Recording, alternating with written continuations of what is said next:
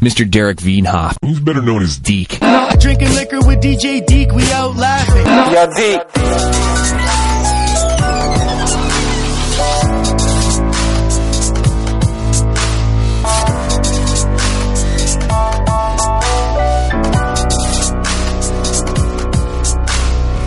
Yeah, listen to the first three. I really like some of the guests that you had on.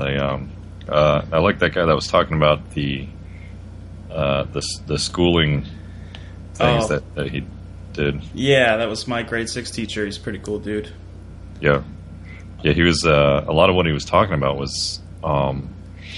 It seemed almost like the precursors to the unschooling movement, which is a big thing that some of the people that I hang out with support. Cool. Yeah, I want to get into all that kind of stuff too, because you got a lot of titles. Like, so let me see if I can summarize kind of what you are here. Because you got your Twitter, you've combined the words anarchist and statistician to anarchistician, which is a cool Twitter handle. So you're a freelance data scientist and quantitative consultant. That's what you do for work?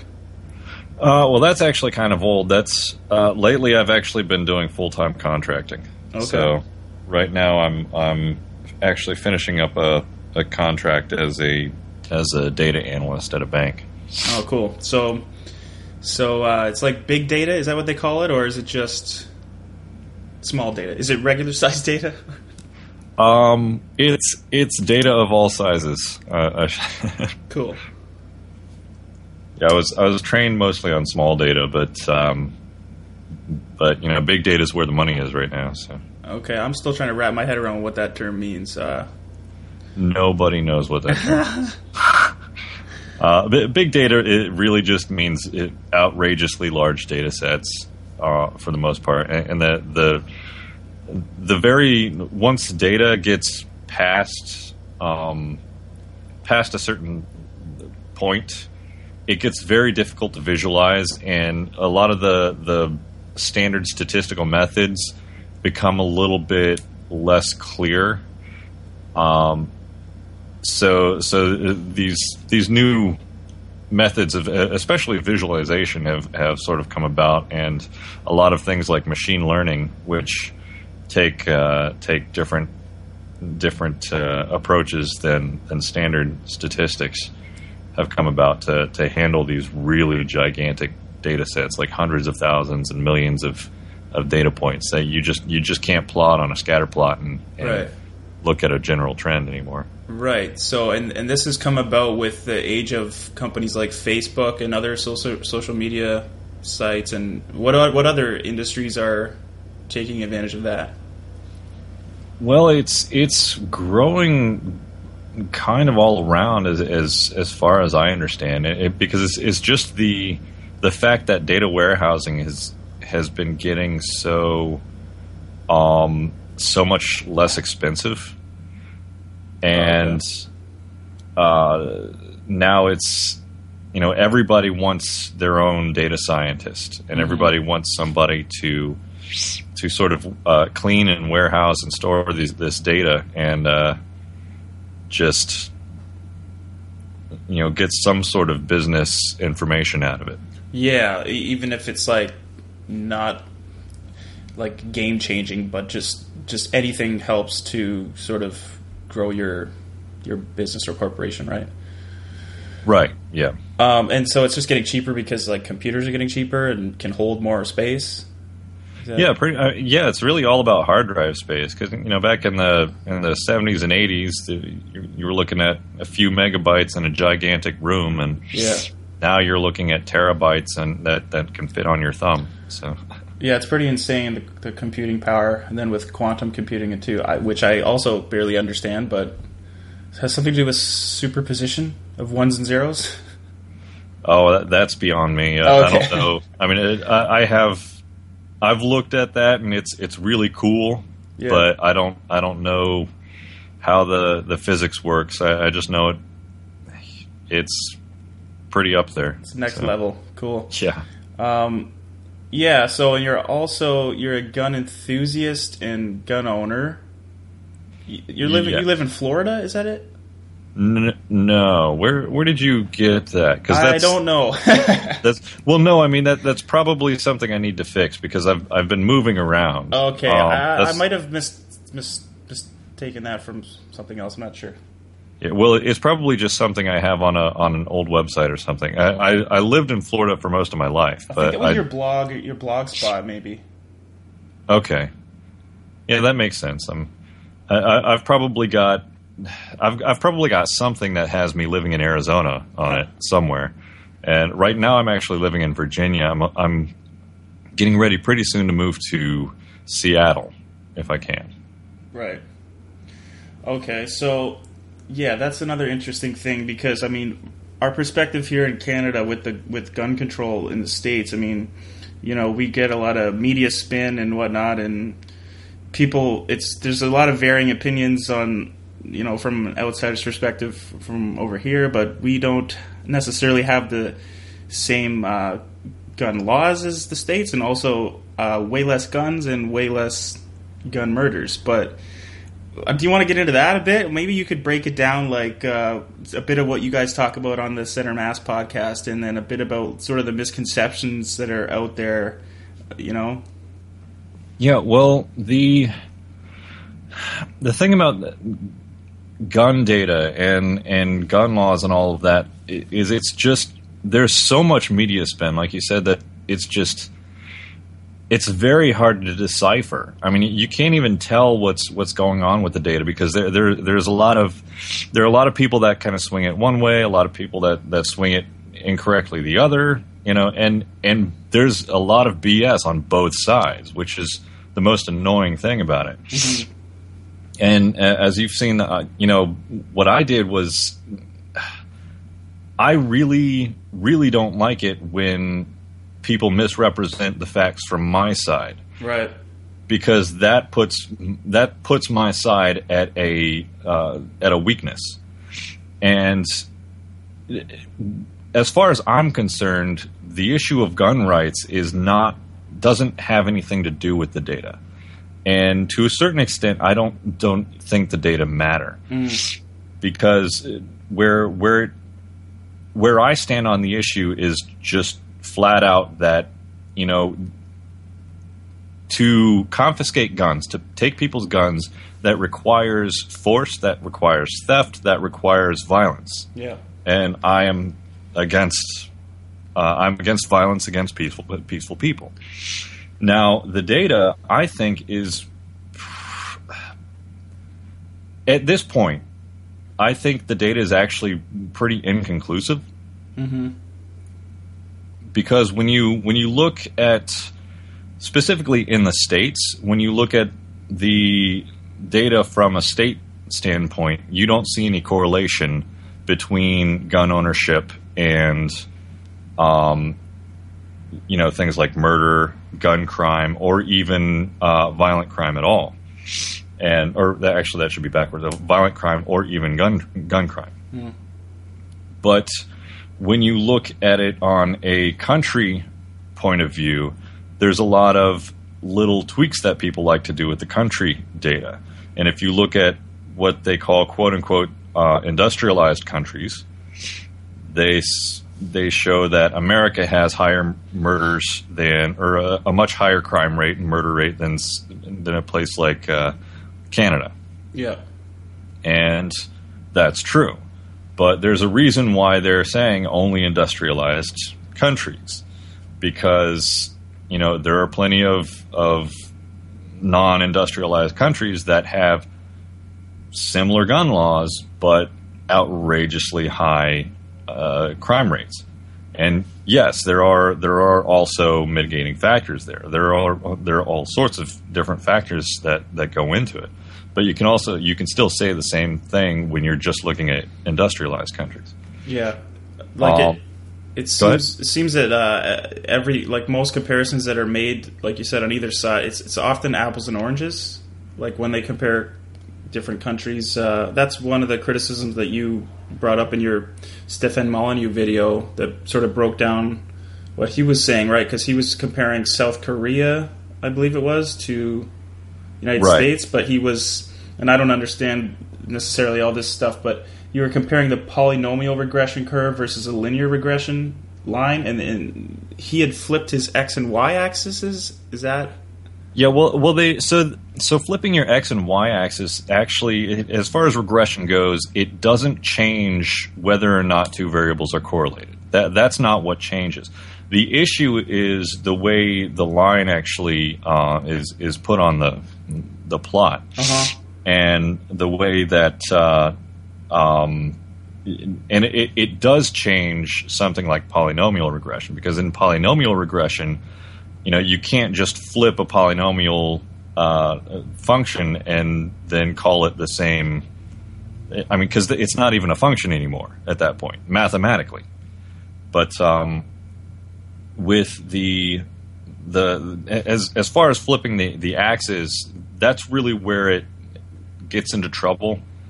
But also the fact that when you're looking at a causal basis, the line will change in the amount of effect. So if you're looking at an x predicting a y, and you see this very large change in y from a very small change in x, but you're plotting it the wrong way, well, if you actually turn it the correct way, then you see it that your predictor is actually causing a very low effect on your response.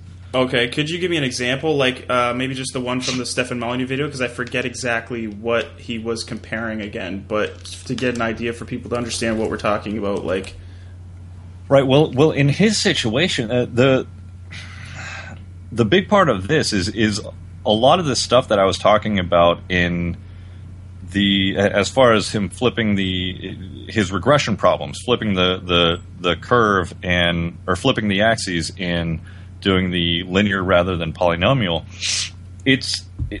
All of those were really just kind of educational stabs at him. Like things that he was just doing wrong. That you don't do in stats. Like you don't do that. Well, kind of. But they didn't even really apply in that event, because he shouldn't have been doing that type of regression in the first place. Okay. So it's not only was he doing the regression wrong, he shouldn't have even been doing it. Right. Because it was time series data. And you do use regression in time series data, but in a completely different manner. And you have to do filtering so that he was essentially using time series data and completely ignoring time as a variable, which you cannot, or as a parameter, which you cannot do. Okay, and sorry, time series data is plotting... It's just data over time. Okay. So what he was doing was he was essentially taking he was taking a single data point for each year. And this was poverty and crime, or poverty and crime rates that he was the two axes, or right? Yes, yeah. He was taking. I think it was poverty. He actually took poverty as the predictor, and he had a few different things for the response. He had a crime rate, violent crime rate, and murder rate, or it might have been gun crime rate. I don't remember. Mm-hmm. But to be honest, after I made that thing and put it out, yeah. I answered a few YouTube comments, and then I just never listened to Molyneux again because I was just tired of it. Yo, that's funny, because that video that you made, which is how I found you, is also when I stopped listening to him. Or it might have been just right after, because I forget what the news event was, but I actually love him the way he describes, like, I love his The Truth About episodes, where he actually gives you a lot of unbiased facts and sort of any new event that pops up that is, he kind of takes the spin off of things and gives you, but he's got this emotion behind things that got really annoying to me. Yeah. And he's really been increasing his emotional factor in his videos. And, he calls himself a philosopher, which he's not. He likes to say that he has a master's in philosophy, and he likes to say that he has a master's in history. just whichever one is most convenient for him to say at the time. Neither are true. Well, the last one's kind of true. His degree is in the history of philosophy. That's what his degree is. So he hasn't, he doesn't have that degree in philosophy like he likes to sort of at least imply. I'm fairly certain he has said multiple times, actually stated that he has it. So that's a red flag, and reminds me of Reza Aslan.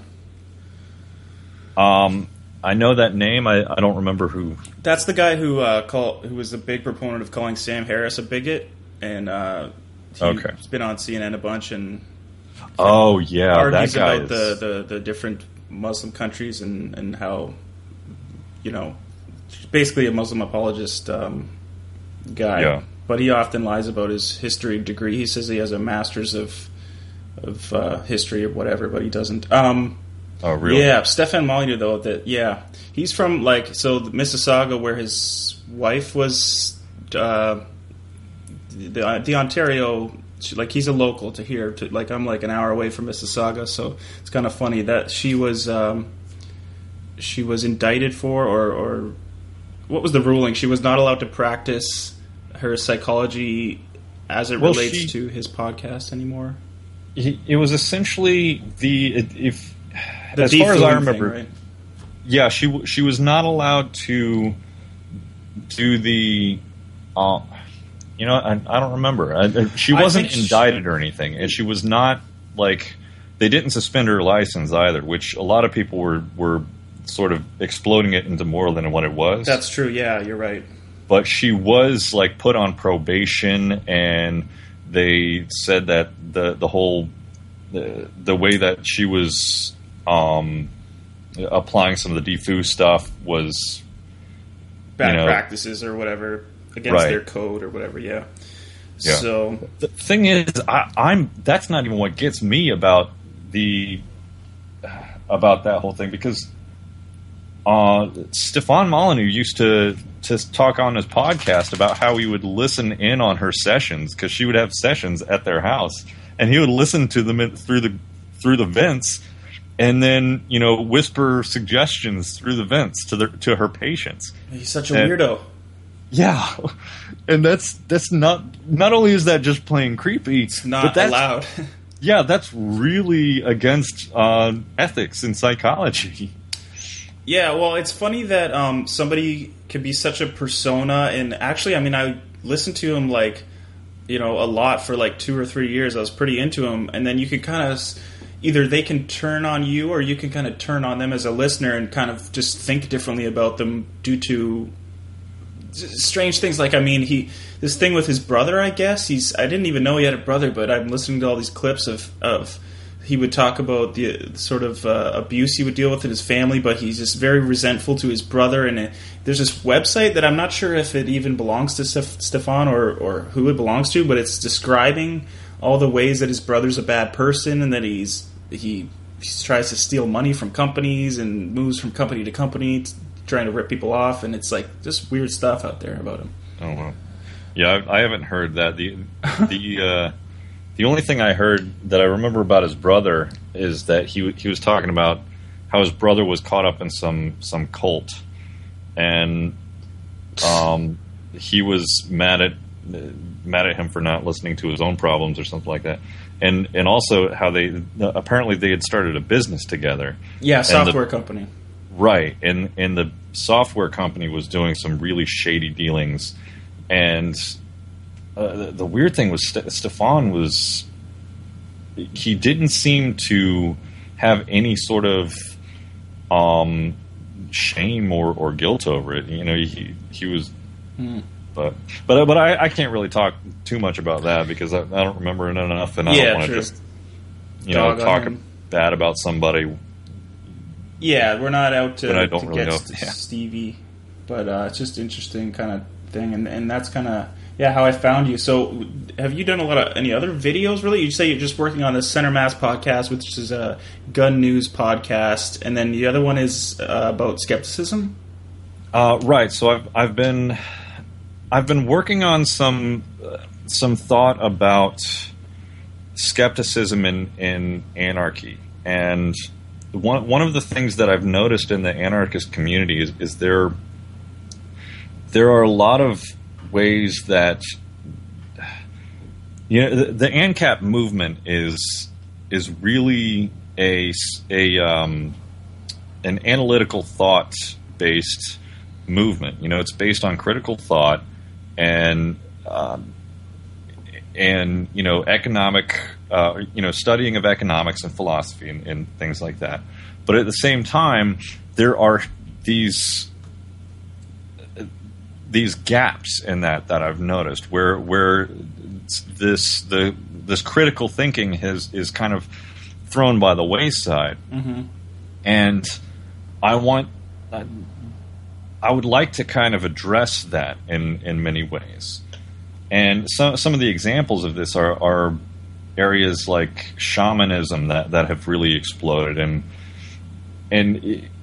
I won't say that shamanism doesn't have its uses as far as there can be therapeutic uses for different psychedelics and hallucinogens and stuff like that. Right. That's fine, but that's really a personal experience type thing.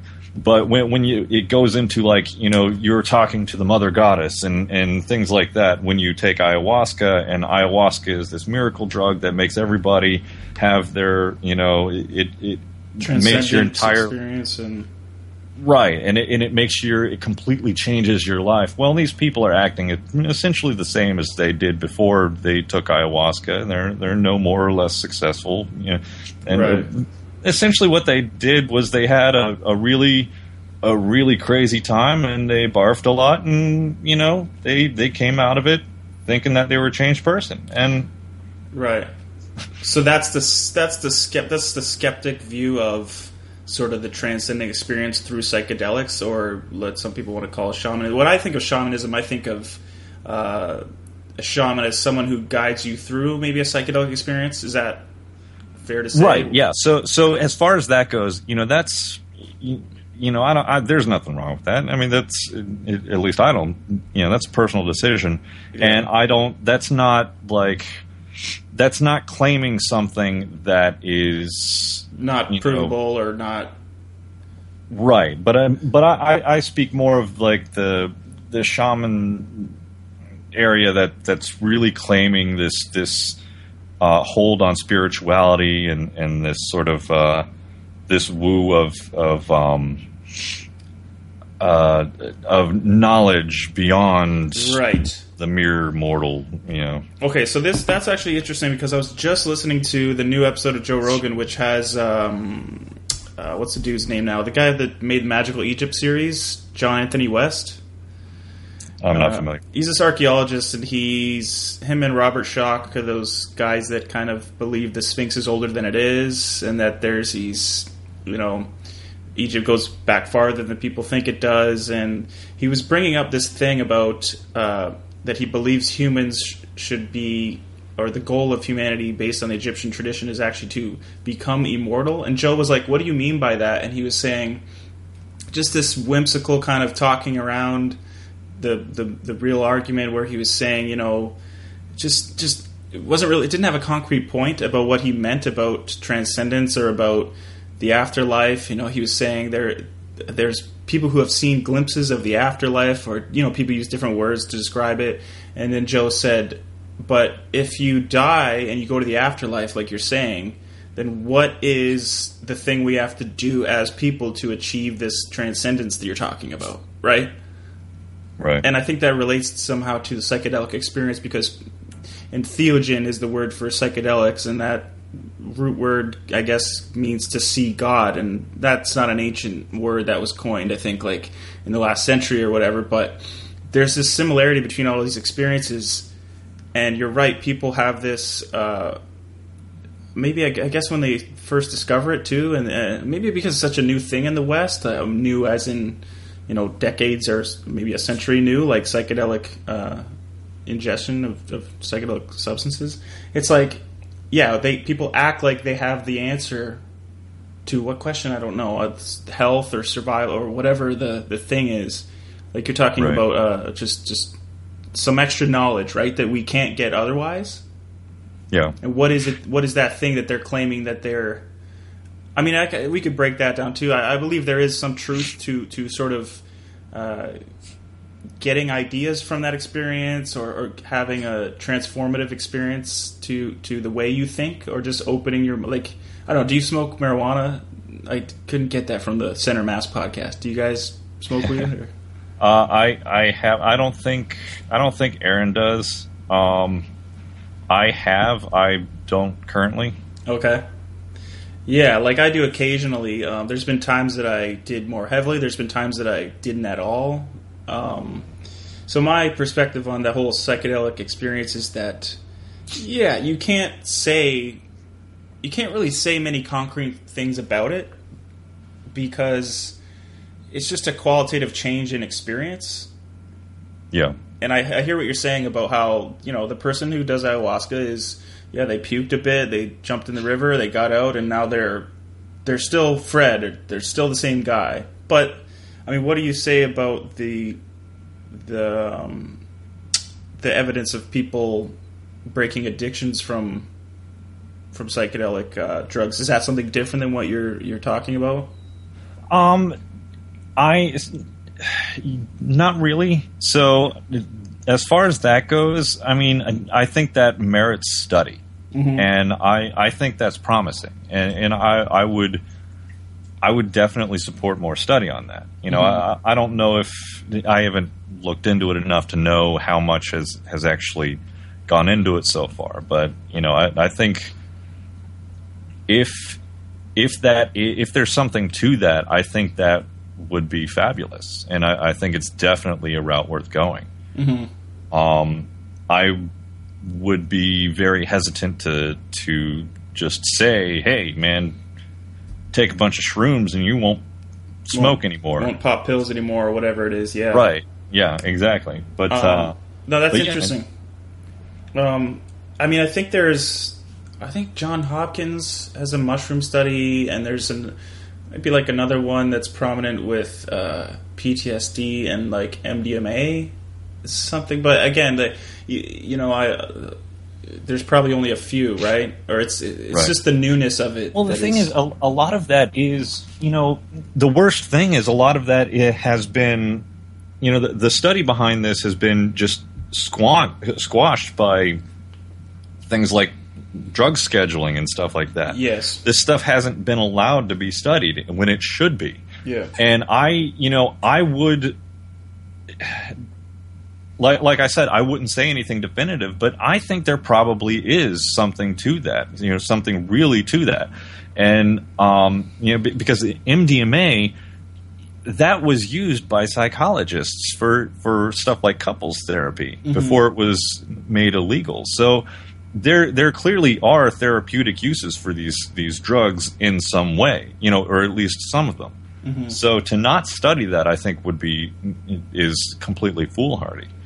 Yeah, it's like very nearsighted on the part of, I want to say on the part of the government, the laws, but and it's something that your podcast makes me think about too. Is I just always consider the giant system that is, say, a country or the United States, for example. Like, we have these issues with the scheduling and what's legal and what's not legal, but and maybe this can bring me to the anarchist movement, which I want to understand a bit more. Is like, what are the changes that need to be made, and where to make them, who makes them, when do we make them? It's there's so many steps, I think, to sort of changing the way a country runs, and I feel like it's such a collaborative exchange of events, if that makes any sense. Like, it's like these if you look at history, it's like, 1967 this changed in the civil rights movement, and then this changed, and then this changed, and it's like, can you really say that each event in history directly caused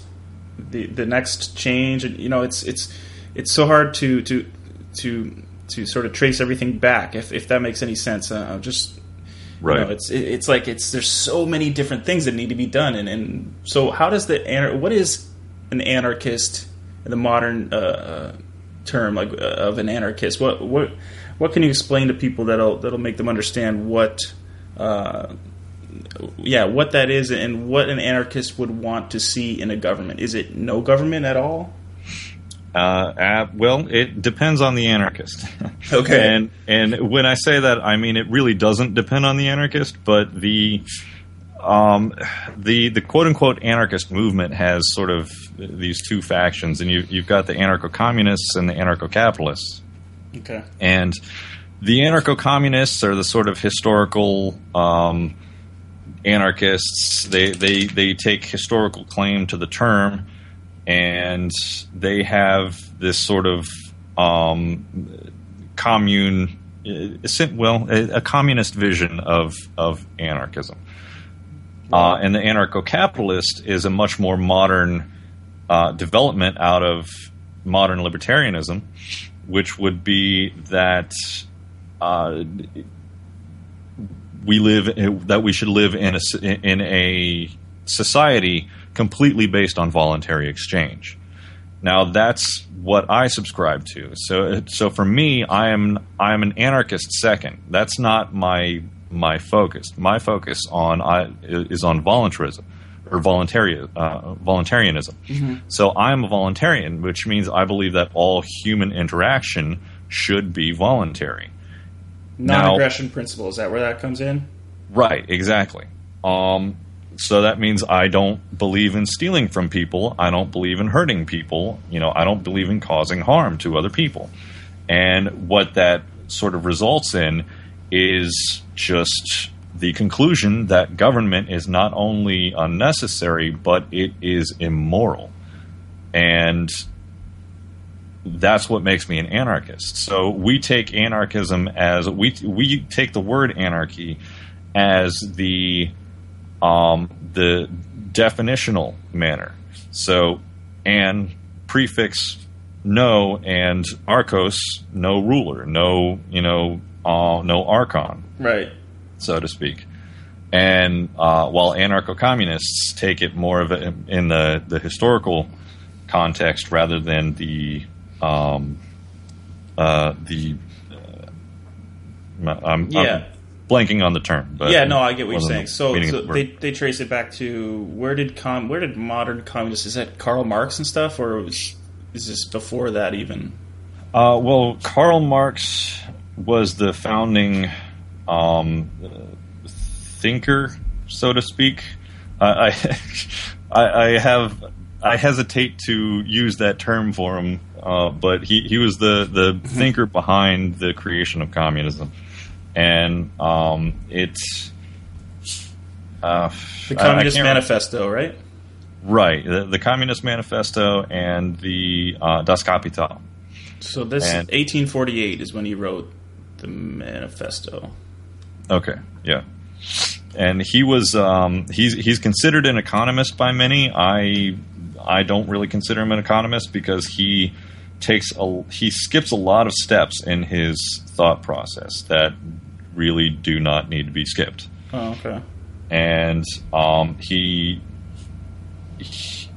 takes a lot of liberties with his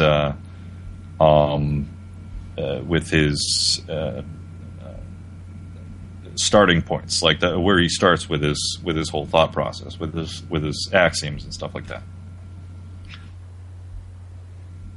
Obviously, I'm going to come at it with a particular viewpoint, right? So I won't pretend that I'm not biased here, but he, I'm not really sure where the connections are between him and Lenin, but Lenin, of course, brought it really. Lenin and the Russian anarchists movement, I believe, brought it forth with the Bolsheviks and whatnot, and. Mm-hmm. Then the rest is history, so to speak. Right. It's a bloody history. Yeah, definitely. It's arguably a lot more. Well, not even arguably. It's absolutely more bloody than the history of the Nazis. It's just sheer like death, like numbers of deaths and stuff. Like yes, absolutely. Yeah. Not even just from misallocation of resources, but from actual, concentration camps. Mm. They just weren't called concentration camps. They were called gulags. Right. And that was like it's the same exact idea, right? Right, and I don't. Yeah, I think Stalin himself racked up a bigger body count than Hitler, but Stalin and Mao and Pol Pot together, no doubt did. Absolutely no question did. Huh. And the thing that terrifies me is that there are people currently who call themselves Maoists, and there are actually groups of people that are there. There's a group here in Richmond that are actual Maoist. They call themselves revolutionaries, and they're one of the groups that my I have a close friend here named Cal. He runs I shouldn't say runs, but he started this this group called Liberate RVA. Right. And it's an anarchist movement trying to sort of have a local burgeoning of true anarchism, and that's one of the groups that he has to constantly fight. And I mean fight with words, obviously, not, yeah, not with fisticuffs or worse. But it's these Maoists in this town, and it's kind of crazy. So, what would what is their tenets that would differ from your buddy's view of anarchy? Like, what specifically did they do? Do they wear Maoist garb like Hillary Clinton? Well, I haven't seen them do that, but I think there might be a couple of Maoists that are that consider themselves anarchists. Oh, okay. So I'm conflating them a bit there. Right. So they're. I mean, the communist movement and the anarcho-communist movement. The anarcho-communist movements are just communists that don't admit that they require government to have communism. Okay. But the Maoists, I don't think they even take any. I don't think they even try to BS people telling them that they're anarchists. They're flat out just full on commie. Oh, okay.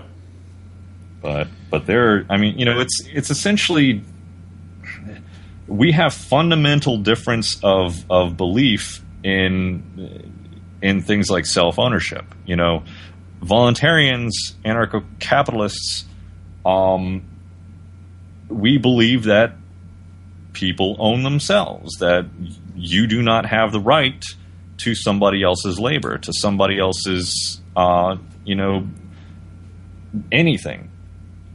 But, communists come under the assumption that property is theft, and that people have equal share of everything. Right, and that being the communists would say the state owns things. That's the inevitable result. I don't think any communist will actually admit to that belief. Okay, so that's just a byproduct. Right. What they will say is the people own things. Yeah. Right, but it's more of the people is like an entity. It's like the collective people. Right. Okay. Yeah, and that's that's a good term for it. It comes down to the difference between collectivism and individualism. Okay. So what would an anarchist want to see happen? What it would free what was it called again? The Cal's organization? Oh, Liberate RVA. Liberate RVA. What does RVA stand for? Is that just the area that it's? Yeah, RVA is it's the local acronym for Richmond, Virginia. Oh, okay. And so, what are some of the things that they would want to see change? Like, let's just say, magic wand. The government's like, we want to give Cal some say here.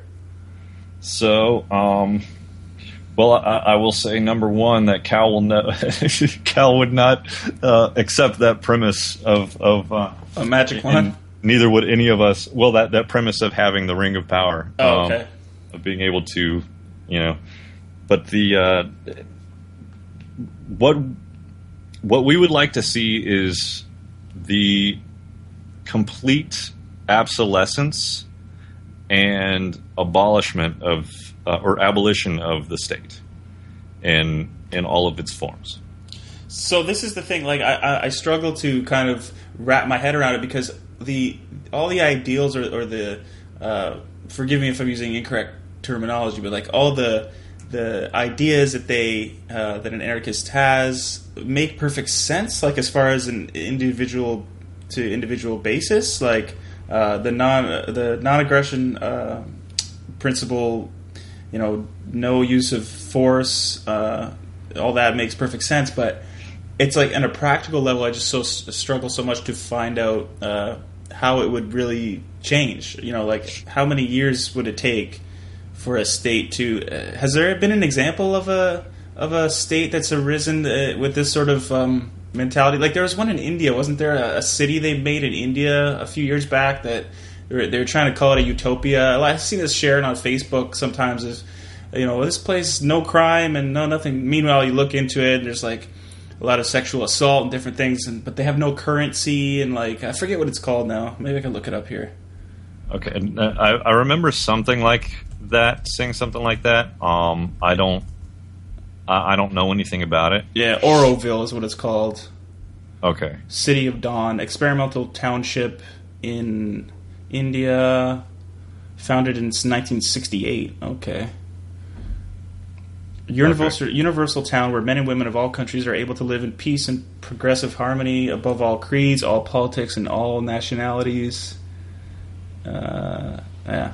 So I don't know how successful that is or was or what, but yeah, like what is the?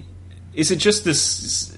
Is it just an idealist kind of viewpoint on politics, or are you just saying that that's just what you agree with, like anarchy that just makes sense to you, so that's what you believe, sort of. But do you see a practical implementation of the principles?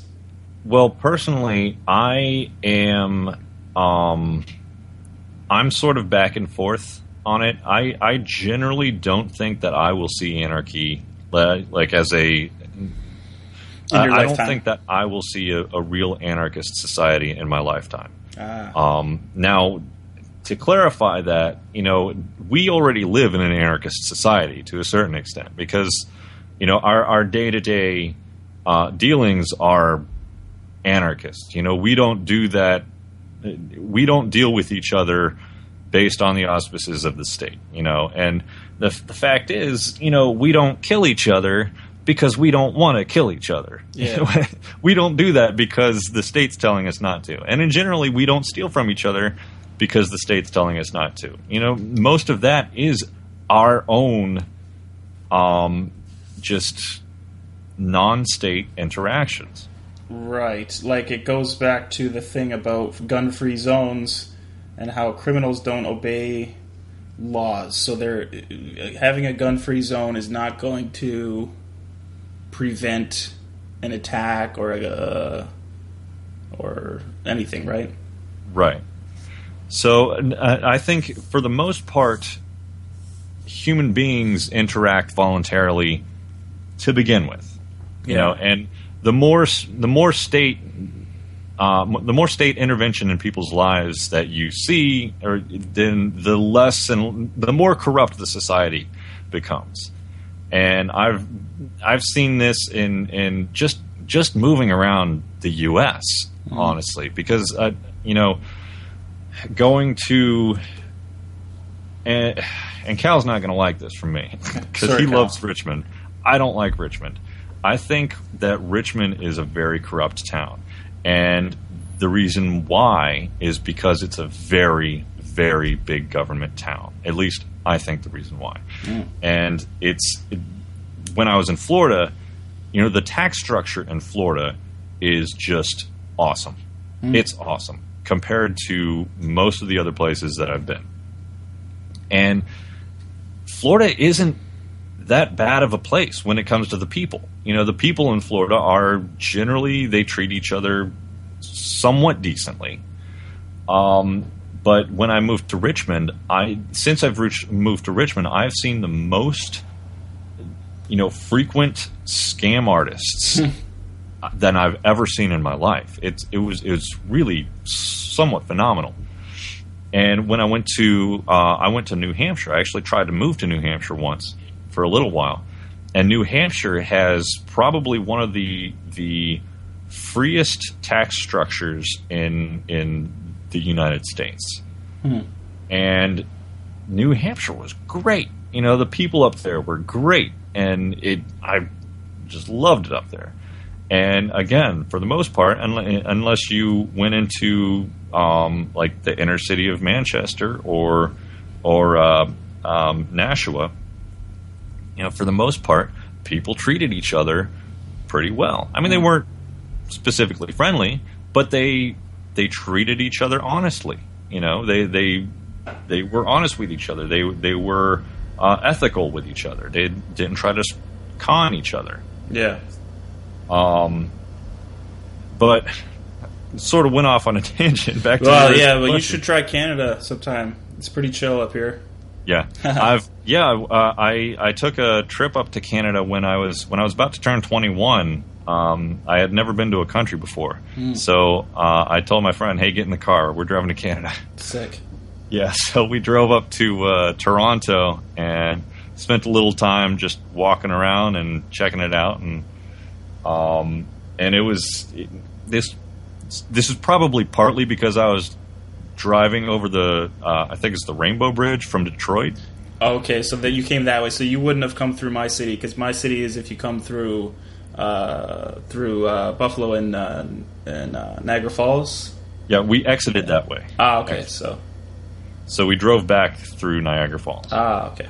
But because we had to see Niagara Falls while we were up. Yeah. Well, what did you think of it? Oh, it was great, and we saw it from the Canada side, which is apparently the good side. So. Yeah. Yeah, we liked it. Cool. But you know, as soon as we crossed the Rainbow Bridge out of Detroit, it's like, wow, everything just feels more chill. Yeah, well, that's interesting that you'd say that, because that's the kind of, you know, the old thing about Canada that people say. I mean, there's so much space, there's so much nature, especially in that where we're talking about the area that you come through there, like this whole area, Ontario. I mean, the population's all in Toronto, and then there's so much space in the province to the north that there's really barely anything going on up there, actually. Yeah. I had I dated a girl a long time ago from. She lived in a place close to Ottawa, or she grew up in a place close to Ottawa. It's called Calabogie. Okay. She has a lot of good stories about that area, and yeah. So like, it makes me think about just the gun. I mean, clearly. Okay, so when people look at stats, right? Like you know, remember Michael Moore's movie, the Bowling for Columbine? Yes. What do you think about Michael Moore? Is he a data manipulator, or is he an emotional manipulator? He is probably the most intellectually dishonest video maker I've ever seen. But they're good. Like you got to watch it with like the biggest grain of salt. But he makes some good movies. You know what I mean? Like some of the points, and they're well put together and. Well, he's a good filmmaker. Yeah. I will give him that. I mean, you know, his movies are very well made. They are. I don't believe a single point that he makes in them. No, I hear what you're saying. Like, so I brought it up because, you know, he goes over the border and he knocks on a bunch of people's doors. And this is I believe it was in Windsor, because he goes over from Detroit and he knocks on people's doors and he tries their door handle, and he, you know, 3, 4, 5 houses he goes to, the doors are unlocked. Well, right. How much camera tricks are going on? Like, he clearly not every house. Like, we lock our doors in Canada. It's not like that was just such a exaggerated point that he was making. And what does that even really prove about? Like, again, it's apples and oranges. He's trying to say that Canada's this great place that doesn't have, you know, virtually any crime and gun deaths, and America is terrible and has all these problems. But the problem. Well, the funny thing is, I have lived in towns in America where people generally don't lock their doors too. Right. You could go anywhere and make that. Yeah. Right. So to you, I mean, so your whole overall view of sort of the gun crime in the States is just that there's not really one thing you can point to statistically, because there's so much. Well, I mean, there's over 300 million people. You have the country with the most guns, I believe, per capita. Right. You know, any correlations that are made are just kind of very biased to one side or the other. There's no real middle ground where everyone's coming together and saying the data clearly shows this, right? Right. Well. So, like I said before, I as far as I've seen, the data seems inconclusive. So I could see. I do think gun laws may have an effect on suicide. They may reduce suicide. I also don't think that's a good. I mean, if it does affect it, it's a modest effect, and that's. I also believe that suicide is a personal right. So there's that. But as far as guns and crime, as far as I've seen in the data, there doesn't seem to be any specific, any real correlation upwards or downwards. I would say that I've not looked at it in a like at a county level or at a city level, because it's difficult data to get, and I just it's tedious. It's a lot of work, so. I would suspect that would drive the correlation downwards if you looked at it strictly at a county level, as in more guns, less crime. The reason for this is from cherry picking, though. So it's I can't say that that's definitive. Okay. But when you look at areas in the United States with the highest gun laws, or with the harshest gun laws, they are huge crime centers, and the crime has gotten worse as after gun laws are implemented. Now, that's not saying that that's because of gun laws. That could be a continuing trend. And the idea is that when people know that people are armed, they're less prone to want to rob that house or something like that. Is that where it's the idea? Well, there are multiple reasons for it. So that's one of them. There is the preventative measure. Here's another cherry picking thing that people like to bring up. Kennesaw, I think it was Kennesaw, Georgia. They actually had a law that required all citizens to own firearms, and what was this? I want to say the 90s or something. Okay. And they didn't have to have it on them, but they had to own one. They had to have a firearm in their house, and the crime rate plummeted. So. Yeah, and you're not saying, like you said, that's cherry. You're just saying that's one example. Right. Yeah. That's not specific. I mean, it's evidence, but it's not significant evidence. Right. But also, when you look at things like mass shootings are the biggest news item that are going behind these assault weapon ban things and these. Yeah, but nobody dies from mass shootings. Like people die, but not that many people die. Like statistically, right? Like more people are dying from other things. Well, so there are two parts of that. Yeah. One, the amount of people that die in mass shootings of all gun deaths is extremely low. Mm-hmm. That is a very low number. And two, all but one of the mass shootings in the last 20 years. Now that don't quote me on that number, right? But all but one in the last very relatively large amount of time, when this has been really big in the news, have been in gun-free zones, in places where the victims were unarmed. Yeah, were advertised as being unarmed. And things like this really indicate to a lot of people, and these are a lot of the big arguments for in the pro-gun side that aren't statistically valid, but they are something that need to be said. They need to be in the argument. They're also. Do you know Friedrich Bastiat? No.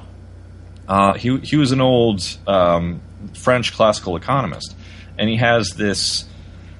One of his most quoted points is about the seen and the unseen. There is seen evidence, or there are things in economics that are seen, like the effects of whatever policy. Like if you break a window, what the effect is. The person or the store owner has to buy a new window, so his money is going somewhere, and it's being spread through the economy because he's spending it on this new window. Yeah. What's unseen is what he would have spent that money on if he hadn't had that window. And I think that as to things like guns, you don't see very often the preventative, the positives of the preventative measure of ownership of guns and whatnot. Right. A lot of times what happens is and I've heard plenty of anecdotal evidence for this. Of course, again, that's not significant in a scientific view, but I've seen plenty of, or heard rather, plenty of anecdotal evidence of people that have merely brandished or even held their hand in a manner where it was obvious that they were grasping on a gun, and it prevented somebody from victimizing them. Right. And it wasn't something that was ever reported, or because it would. What would you do to report that? Yeah, so that's a totally unseen part of it. Right, exactly. And that's not going to show up in statistics. That's that's one of the biggest problems with social studies. I hesitate to use the term social sciences. What terms do you not hesitate to use? Well, yeah, good point. But I don't like the term social sciences because I don't like calling something that you cannot apply consistent predictive power to as a science. I don't think economics is a science, and even a lot of Austrian economists and Austrian economics students will jump on me for that, and they have. But I don't view economics, particularly macro study of economics, to be a science. I think it's more of an application of philosophy, maybe. Okay. Certainly an application of logic. Frankly, I think economics sort of stands on its own outside of science, and I don't think there's anything wrong with that. Right. That makes sense. There's just so many. I was going to say variables, but there's so many. What's another word for variables that is not a data thing? Like there's so many events, right? It's an ebb and flow of human interaction and events through time. Exactly. that the exchanges of things and whatnot. There's not. Yeah, that makes sense. Yeah, well, that's exactly the reason. There will always be extraneous variables that you cannot account for when you're looking at things like human interaction. That any time something happens that where an economist studies an event that occurs after a certain policy, and they say, see, this follows my economic model because this event happened, and the economist whose model failed in that manner can always point to something to say, well, the only reason why this didn't fit my model is because this variable caused it to go the other way, And that always happens. That's why you still have multiple schools of economics. Right. And, well, I heard a quote once that was, what is it? You get 3 economists in a room, you have 4 opinions or something like that. right, exactly. The only economist that I listen to is Peter Schiff. I listen to his podcast. Mm-hmm. But I still don't really know what he's talking about. But he's at least seems like he's he doesn't necessarily have an agenda. He's just sort of reporting on different things the Fed are doing or whatnot, and what he he makes a lot of predictions and gets them right pretty often. Yeah. You know what? I sung around a campfire with his brother. What? Yeah, his brother and Milton Friedman's son. Where was this? This is he an anarchist too, or was this an economist meeting? No, it was there was a festival called Pork Fest in New Hampshire. Okay. This is back in 2013, and Peter Schiff spoke, and Andrew Schiff stuck around, and honestly, Andrew Schiff is the cooler brother. I will say. No, really? Yeah, Andrew Schiff is a really cool guy. So what does he do? He's also an economist. Oh. Or at least a financial analyst. I'm not exactly sure, but he's in that line of work. But he and they actually, I think they both either co-own or work. One of them owns, and the other one is working with the other at the in that same company. Right, like he sells gold or something, or whatever it is. Yeah, it's gold and like foreign investments and stuff like that. Or I think he might do currency exchanging. He probably does a lot of different stuff.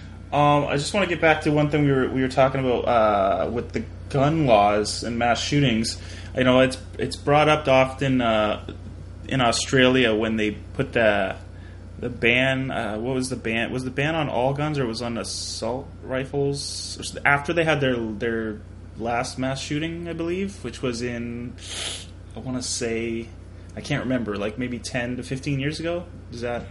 Yeah, I think the buyback and the anti-gun laws were in 96 or 98. If I recall correctly. Yeah, okay. So, and then, people will bring it up nowadays saying, look, Australia hasn't had a mass shooting since this policy change went into effect. So this obviously works. And I guess what's implied by sharing that meme is that you believe that should be implemented in America and it will solve all the mass shooting problems. I mean, like we're saying, even relates sort of to the economy stuff. Like, one change in policy is you can't. It's not been proven, but the fact that they haven't had a mass shooting since, which by the way, it was actually a lie. I mean, I think there was a school shooting that was still considered a mass shooting that happened in 2005 or something. Right. But so what? So they haven't had a mass shooting since. Does that mean that they're not going to have one tomorrow? Yeah. Well, I've seen that. I've seen stuff like that, and I've also seen recently, and this is actually something that I need to address with my my friend Aaron. He posted another one that was really lambasting Australia's gun control. It was another Louder with Crowder post. Okay. And it made some points like gun ownership actually has really skyrocketed in the last few years, despite the gun buyback program, and there were some issues with that I had. I'd have to look at it again. Okay, is that a true fact that gun ownership has actually gone up? I don't know. Oh, okay. I haven't looked that far into it yet, but yeah. Whether or not it is, it would not even be that gun ownership itself has gone up. It's that reported gun ownership has gone up, or like infractions of gun ownership have gone up. But of course, if you make it against the law to own guns, then clearly the infraction of gun ownership is going to go up, because you have made gun ownership an infraction. So, Right. It was something along those lines that I really that sort of tweaked in my brain when I saw it. But again, I'd have to look at it again. But yeah, the as far as the mass shooting thing go, I've actually seen a similar point made about also about Australia and about the United States in the minimum wage argument. Oh yeah, I just saw that one. Maybe it was on your blog that I was reading where you actually plotted the data of the price of a Big Mac to the minimum wage. Yeah, exactly, and that's exactly an example of cherry picking, where somebody has picked out this one country that has a high minimum wage and how it has not affected the price. Well, for one, the price is not necessarily the thing that's going to be affected. It could also have a bigger effect on employment rates than it does on the price.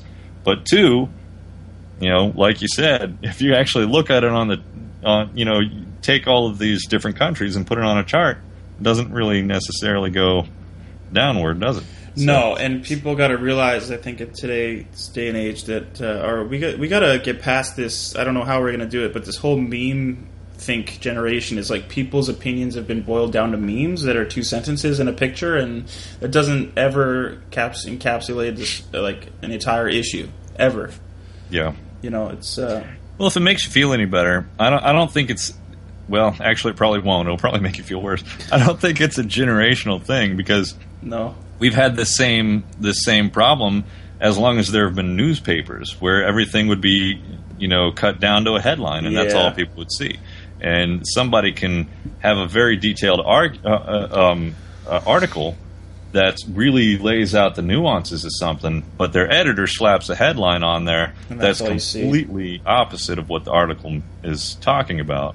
And that's all people see. And yeah, that makes sense. I mean, that the headline generation is not necessarily a generation thing because it's has been around in some form. I think maybe it's just the quick sharing of everything due to social media sort of has an effect on people. It even on myself. Like I do it all the time when I just read a meme and I try to use my filters. So I just say, I'll look that up later. I don't automatically call someone and say, hey, did you know that such and such happens in Australia? Like, give it some time, think about it. But yeah, the quick sharing of things, I don't know, it gives off the perception that you fully believe whatever you're sharing. And then that's the problem too, is some people, they share a meme and then someone criticizes what they've shared and they say, it's just a meme. I don't really believe what you're saying I believe. I just believe this part of it. Well, you're not really explaining that by sharing that meme, Right. And realistically, even if they do, a lot of times people will post, and I do this. People will post an article online, and then they will write their own commentary on top of it, on a Facebook post or something. But people don't see the commentary. They don't read that. They skip right past it because it starts to sort of blend into the background. So all you see is the article. So you click on it, you look at it, you skim through it, and you say, "What are you, nuts?" Yeah, and when realistically they're writing a commentary about how stupid the thing is. Right. But I think what's happened with the quick sharing thing is it's turned the general population into shortcut journalists, and you can see that as sort of you want to be really quick to the scoop. Everybody wants to be the first to the scoop. So they find something, they say, okay, got to get that out. So I look clever before everybody else on my friends list looks clever. Yeah. But on the positive side, it's kind of turned everybody into journalists. So at least they're interested in, at least they're some type of journalist. That's a point. Right. Glass half full, right? Totally. The one thing I just thought of when we were talking about not seeing a true anarchist society in your lifetime, Now, Elon Musk just had this announcement about releasing his plans to go to Mars and, backing up the biosphere because Earth's going to be around for probably a good while, but maybe not forever. And I was wondering if you think maybe that's a possibility in the future for people to experiment with their own sort of styles of governing once we become multiplanetary, a multiplanetary civilization. Well, it's kind of out there, but hey, I'm not convinced that we ever will become a multiplanetary civilization in any meaningful sense. Mm-hmm. Like actually having colonies and such. Like maybe Mars will happen, but not anything else. I'm not even convinced Mars will happen. Are you sure? Have you seen this guy? How confident he is? Oh, I'm absolutely not sure. Right. It's just there seem to be so many impediments, and it just seems more and more scientifically evident that type of long range, significant long range transportation is infeasible. Mm-hmm. I will say, entrepreneurial spirit has over and over again proved people with that opinion wrong. Right. So, and if it's anyone to do it, Elon Musk, I mean, PayPal, Tesla, right. SpaceX. He's a busy guy. He is a busy guy, and he certainly is a dreamer. Yeah. But if we do start colonizing different places in space, then I certainly could see that happening. People experimenting with different civilizations. But the thing is, we don't necessarily need to experiment with that anywhere else or in the future. We do have examples of anarchistic societies already. The Amish are essentially an anarchist society. Okay. Because they don't rule each other by force. They don't have, like a council that says you must do such and such, or we will steal this from you, or we will lock you in a cage, or whatever. Right. What they do is they essentially just, hey, dude, you screwed up. We're not talking to you anymore, and we're not dealing with you anymore, and you just... They excommunicate them or something? Is that what they do? Well, they ostracize them. Yes. And I think what they call it is shunning. Right. They shun them. And I think they even continue to support that person, like, with food and water and stuff. Okay. They still force you what to wear, though, right? They don't force you to. It's just, you wear what the community wears, or you're not a part of the community. Okay. You are. I don't know if they even go so far as to shun you if you're not wearing the right clothes, but the thing about the clothes, I don't think it's that it's specific clothes that they have to wear. I think it's just, you cannot wear clothes made of certain materials because they're against their rules, and you have to cover up. And the clothes that come out of that are just generally uniform. Now, enlighten me. I don't really know in the States. So, if there's Amish communities, what relation do they have to governments? Do they receive all services from governments, and do they obey all laws, or are they like sort of on their own land and they have their own laws to some degree? Well, they still have to.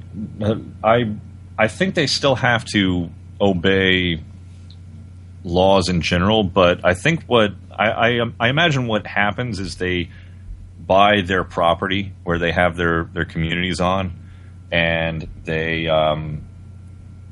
essentially just, we'll leave you guys alone and you leave us alone. Right.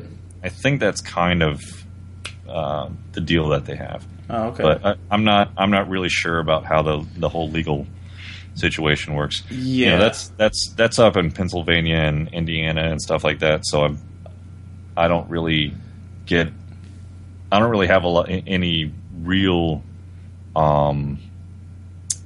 interaction with that. With Amish people.